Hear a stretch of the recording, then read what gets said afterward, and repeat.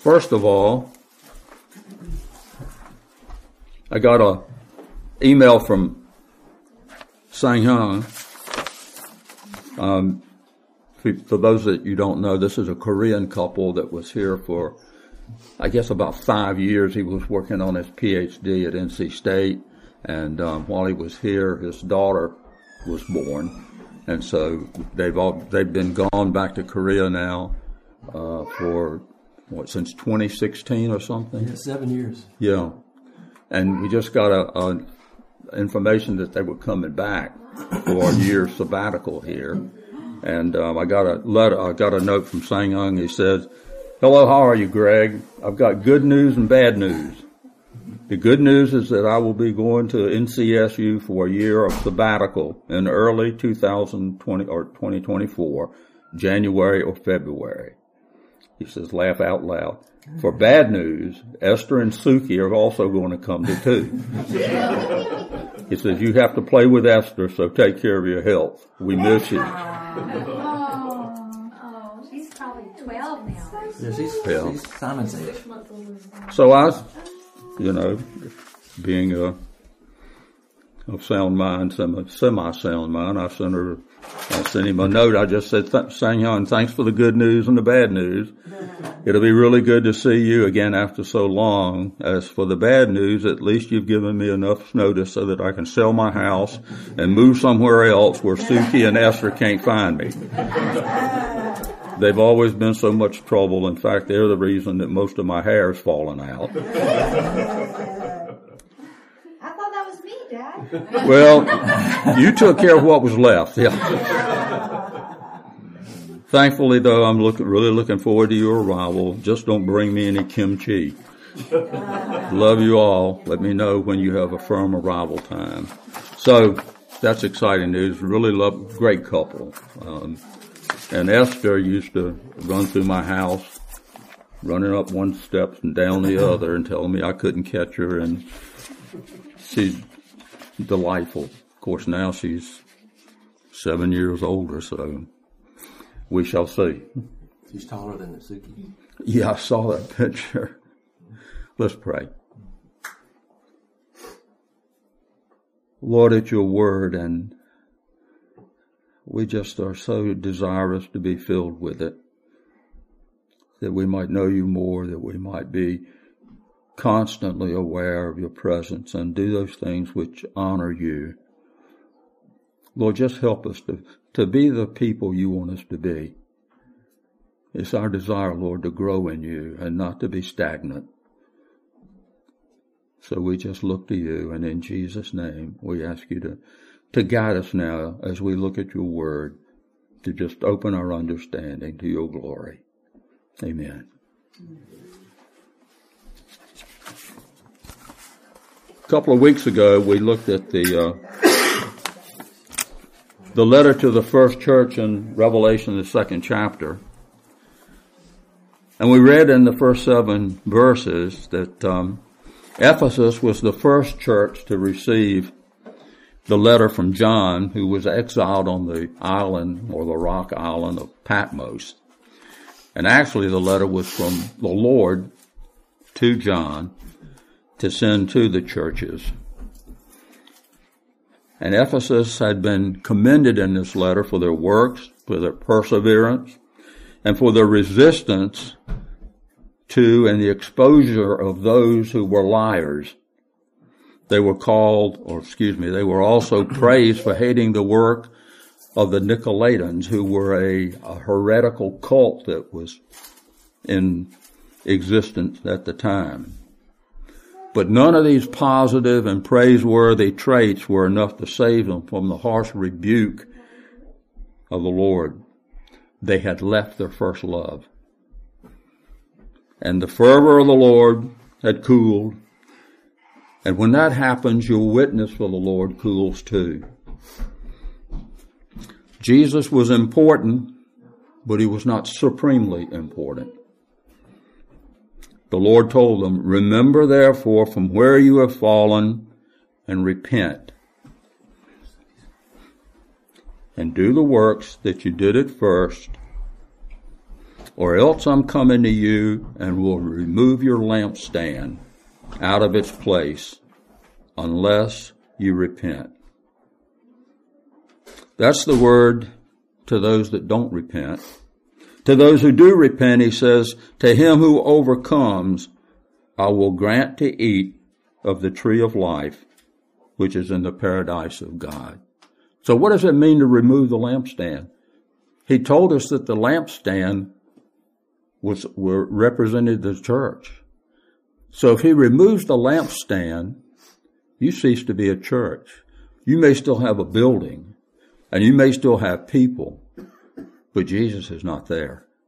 He's left. He said, I'll remove the lampstand. My presence is not going to be there.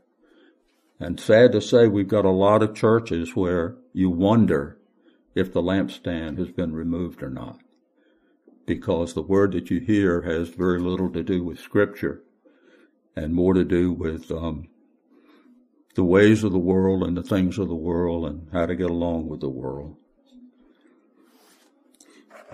And now we're going to look at the second church. And the second church is the church of Smyrna. And they were on this circular postal route. And it was one of two churches in which the Lord had no rebuke, nothing negative to say to them. And if the first mark of a true church is love, the second mark is suffering. A subject we all want to hear more about, I know. But a willingness to suffer proves the genuineness of love. The church of Smyrna was a suffering church, and this letter speaks to their past and their present afflictions and a warning of a severe trial to come. Suffering is never easy, which is an easy thing to say, and when it gets here, we don't do very well a lot of times. The Lord himself tells us in Hebrews 12:11 that all chastening, discipline, for the moment seems not to be joyful, but sorrowful. Yet to those who have been trained by it, afterwards it yields the peaceful fruit of righteousness.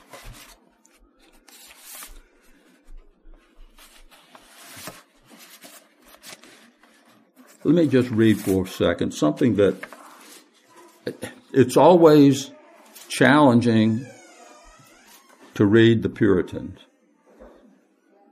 And this is something that in Matthew Henry's commentary that he wrote on leaving your first love. They must compare their present with their former state and consider how much peace, strength, purity, and pleasure they have lost by leaving their first love. How much better they could bear afflictions, and how much more they could enjoy the favors of providence. How much easier the thoughts of death. How much stronger their desires and hopes of heaven. They must repent. They must be grieved and ashamed for their sinful declining and humbly confess it in the sight of God. They must endeavor to receive and to recover their first zeal, tenderness, and seriousness, and must pray as earnestly and watch as diligently as when they first set out in the ways of God. This good advice is urged by a severe threatening. If neglected, he would deprive them of all the light of the gospel and the advantage of its ordinances. If the presence of Christ's peace and spirit is slighted, we may expect the presence of his displeasure. In conclusion, we have an emphatical call to attention. We cannot employ our hearing better than in hearkening to the word of God, And they who will not hear the call of God now will wish they had never had the power of hearing. That's pretty somber. Leaving your first love.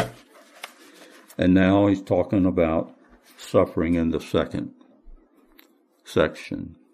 All of the churches faced persecution, yet Smyrna faced the heaviest trials. Why?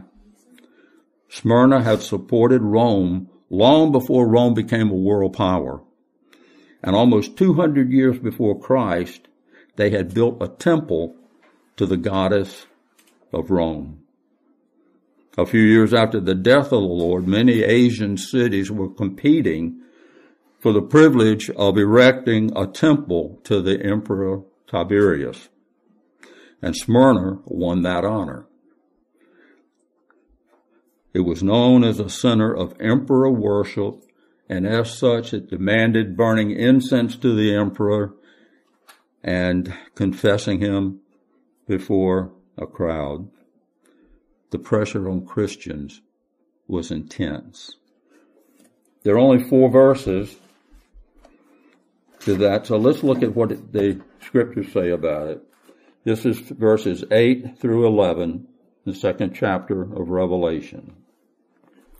To the church in Smyrna, and to the angel of the church in Smyrna write, the words of the first and the last, who died and came to life. I know your tribulation and your poverty, but you are rich, and the slander of those who say they are Jews and are not, but are a synagogue of Satan. Do not fear what you are about to suffer. Behold, the devil is about to throw some of you into prison, that you may be tested, and for 10 days you will have tribulation. Be faithful unto death, and I will give you the crown of life. He who has an ear to hear, let him hear what the Spirit says to the churches. The one who conquers will not be hurt by the second death.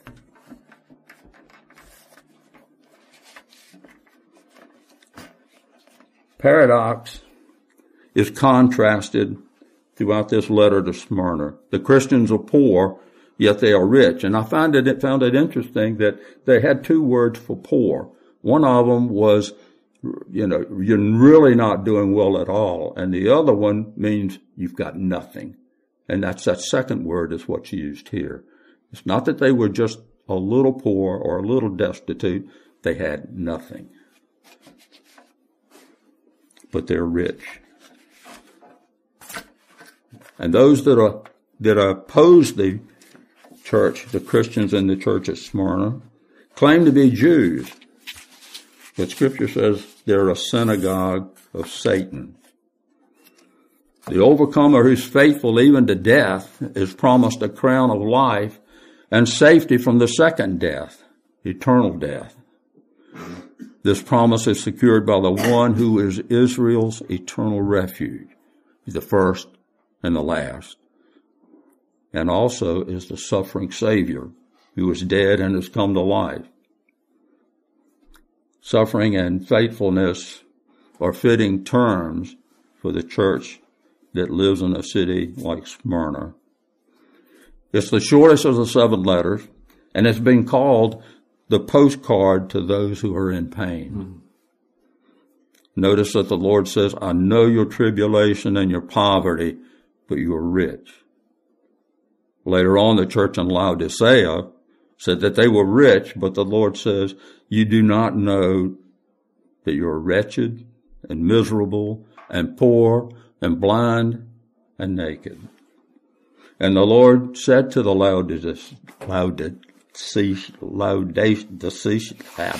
People live there. You get the idea. Those whom I love, I reprove and discipline. Therefore, be zealous and repent. It seems safe to assume that the poverty the church in Smyrna suffered was not due strictly to economic conditions, but a confiscation of property, looting by hostile mobs, and the difficulty of earning a living in a very hostile environment. Christianity was not legally permitted, which made it easy for the Jews and the pagans to take actions against believers. For a while, Christianity was considered a subsection of Judaism, and therefore Rome left them alone. But as that ceased to be the case, where the Jews were more and more antagonistic against the Christians, Rome decided that this was a new religion, and they had no tolerance for new religion at all.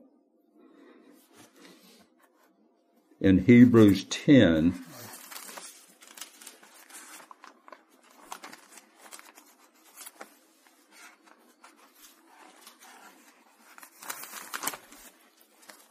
it is a Hebrews 10.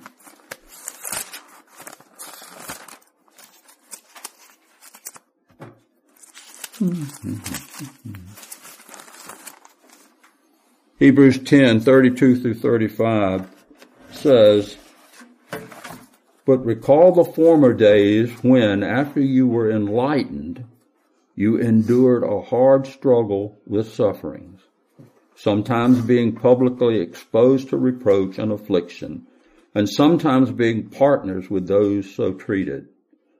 For you had compassion on those in prison, and you joyfully accepted the plundering of your property, since you knew that you yourselves had a better possession and an abiding one. Therefore do not throw away your confidence, which has great reward.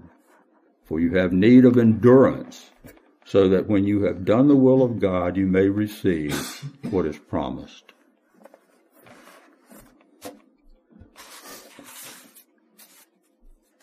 So the encouragement for the suffering that they already had and what was coming, it was even worse.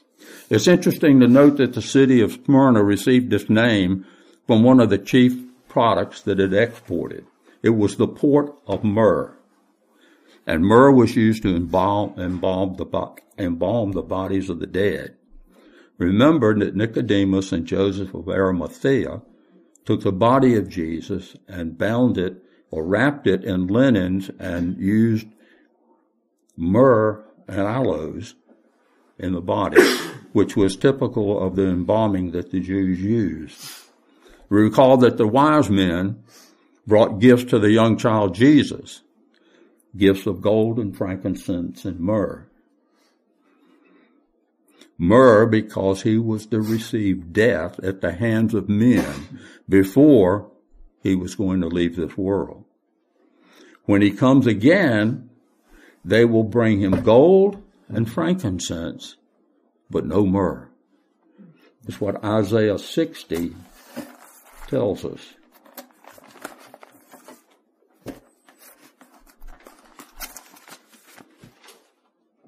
Isaiah 60 in verses 1 through 6.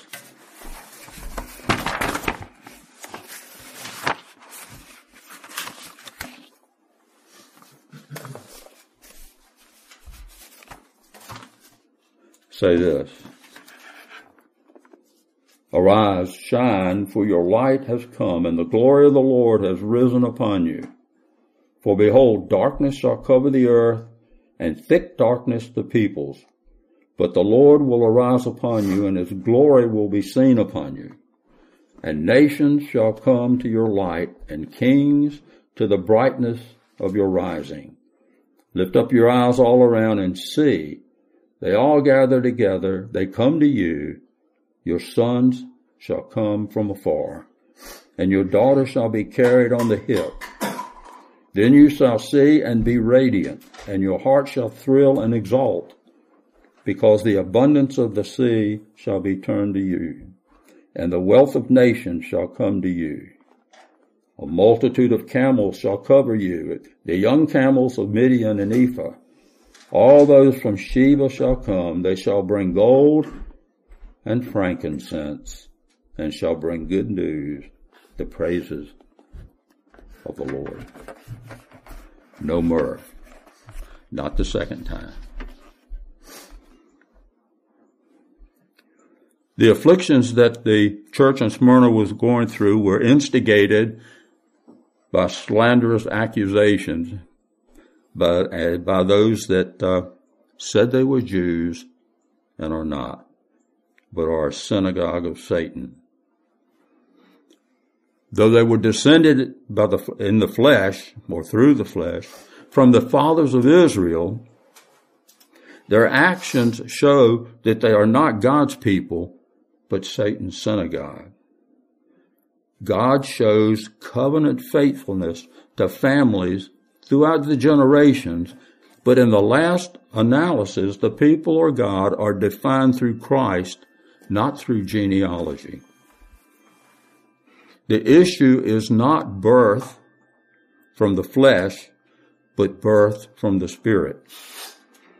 Just as circumcision the circumcision that marks God's people is not a fleshly surgery, but a cleansing of the heart by the Spirit. Gentiles, once not a people, have been called to become a chosen race, a royal priesthood, a holy nation, a people of God's own possession, out of 1 Peter. Although the apostles often were welcomed initially by the Jewish communities of the dispersion, in one city after another, the message of a crucified Messiah and his welcoming of pagans apart from being circumcised caused them to expel the Christians from the synagogue. There's an important distinction between outward and inward Judaism, just like there's an important distinction between outward and inward Christianity or Christians. These were not Jews because inwardly they've rejected Jesus as their Messiah, and they confirmed their rejection by persecuting the church. The Christians in Smyrna were experiencing poverty and blasphemy from the false Jews, who were spreading false rumors about them again and again, but there was more and worse that was coming. Jesus said, and again, verse 10, to repeat what we just read,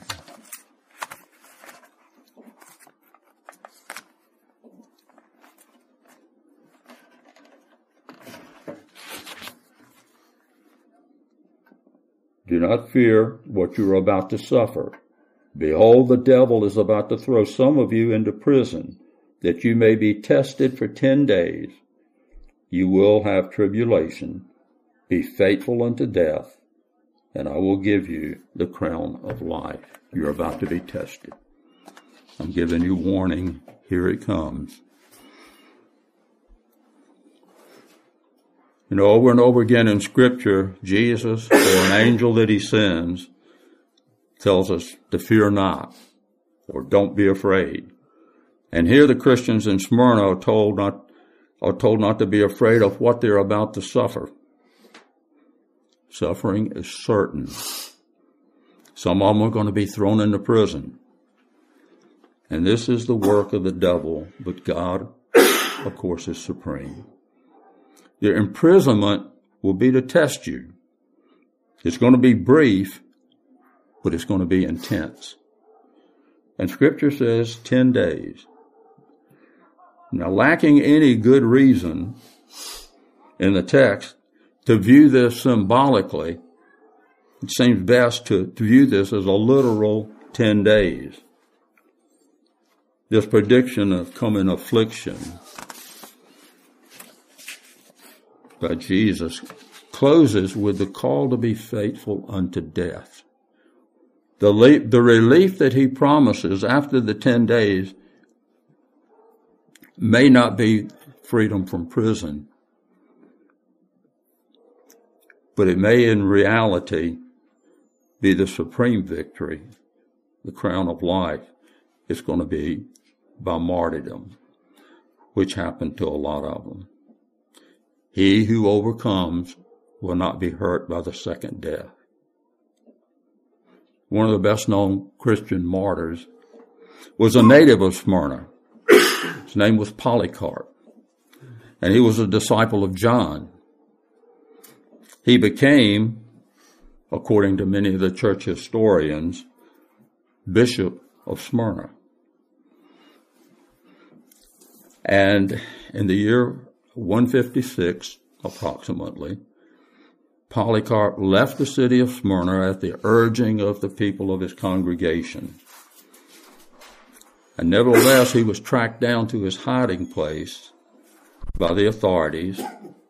And when they found him, he made no attempt to run away, but instead he welcomed them and offered them food and drink, and only asked them permission for a period of time to pray before they took him, and they granted it for 2 hours. And then when they traveled into the city, the officer in charge urged him to recant. "What harm can it do," he asked, "to sacrifice to the emperor?" Polycarp refused. When they arrived, he was roughly pushed out of the carriage and brought before the proconsul to the amphitheater. And the proconsul said to him, "Respect your years, swear by the genius of Caesar. And again, swear and I will release you, revile Christ." To which Polycarp replied, "For 86 years I have served him, and he has done me no wrong. How then can I blaspheme my king who saved me?" The proconsul persisted. "Swear by the genius of Caesar. I have wild beasts. If you will not change your mind, I will throw you to them." "Call them," Polycarp replied.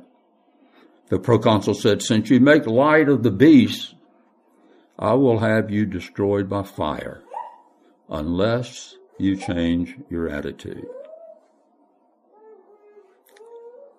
Angry Jews and Gentiles then gathered more sticks, wood for the pile, and Polycarp stood by the stake, asking not to be tied to it, and prayed, "Lord, Almighty God, the Father of your beloved Son, Jesus Christ, through whom we have come to know you, I thank you for counting me worthy this day and hour of sharing the cup of Christ among the number of your martyrs." The fire was lit, but as the wind drove the flames away from him and prolonged his suffering, a soldier put an end to his misery with a sword.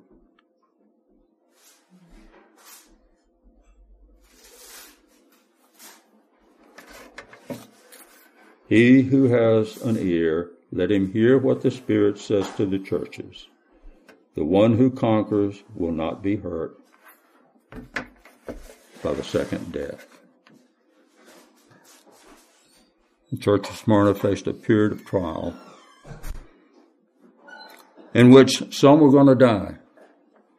But to die under the wrath of man is small when compared with the prospect of suffering the judgment of God. The one who conquers cannot be hurt by the second death. The evil one tempts us in order to destroy. Our Father tests us in order to refine. If we're saved by grace, we're also kept saved by grace. That's the message to the church in Smyrna. Suffering. Look at the church today everywhere. In most every country that you see, apart from the West, you see the kind of suffering that, in many cases, like what Smyrna went through. And when you don't see that suffering, if you look closely, you see the erosion that's taking place between how governments used to visualize Christianity and what they think of it now. And we're called not to leave our first love. And if we leave our first love, if our zeal for the Lord cools, then how in the world would any of us stand when suffering becomes more of a reality physically? I don't think we can. In fact, I'm sure that we can't, or I can't, without the hand of God on me at all times. But if you've got people threatening to take away, if you've got people looting your house, if you have people that the government seems to support instead of rebuking, then we better see where our first love is and what our stand will be when the difficulties come, like Smyrna. Jesus, we know that we're not able to stand apart from you. We know that it's easy to say something positive and boldly when we don't have to prove it. But we just ask you, Lord, to give us a heart that is solid, that is strong, that truly places you first, so that whatever happens, we might honor your name. And we ask it in Jesus' name. Amen.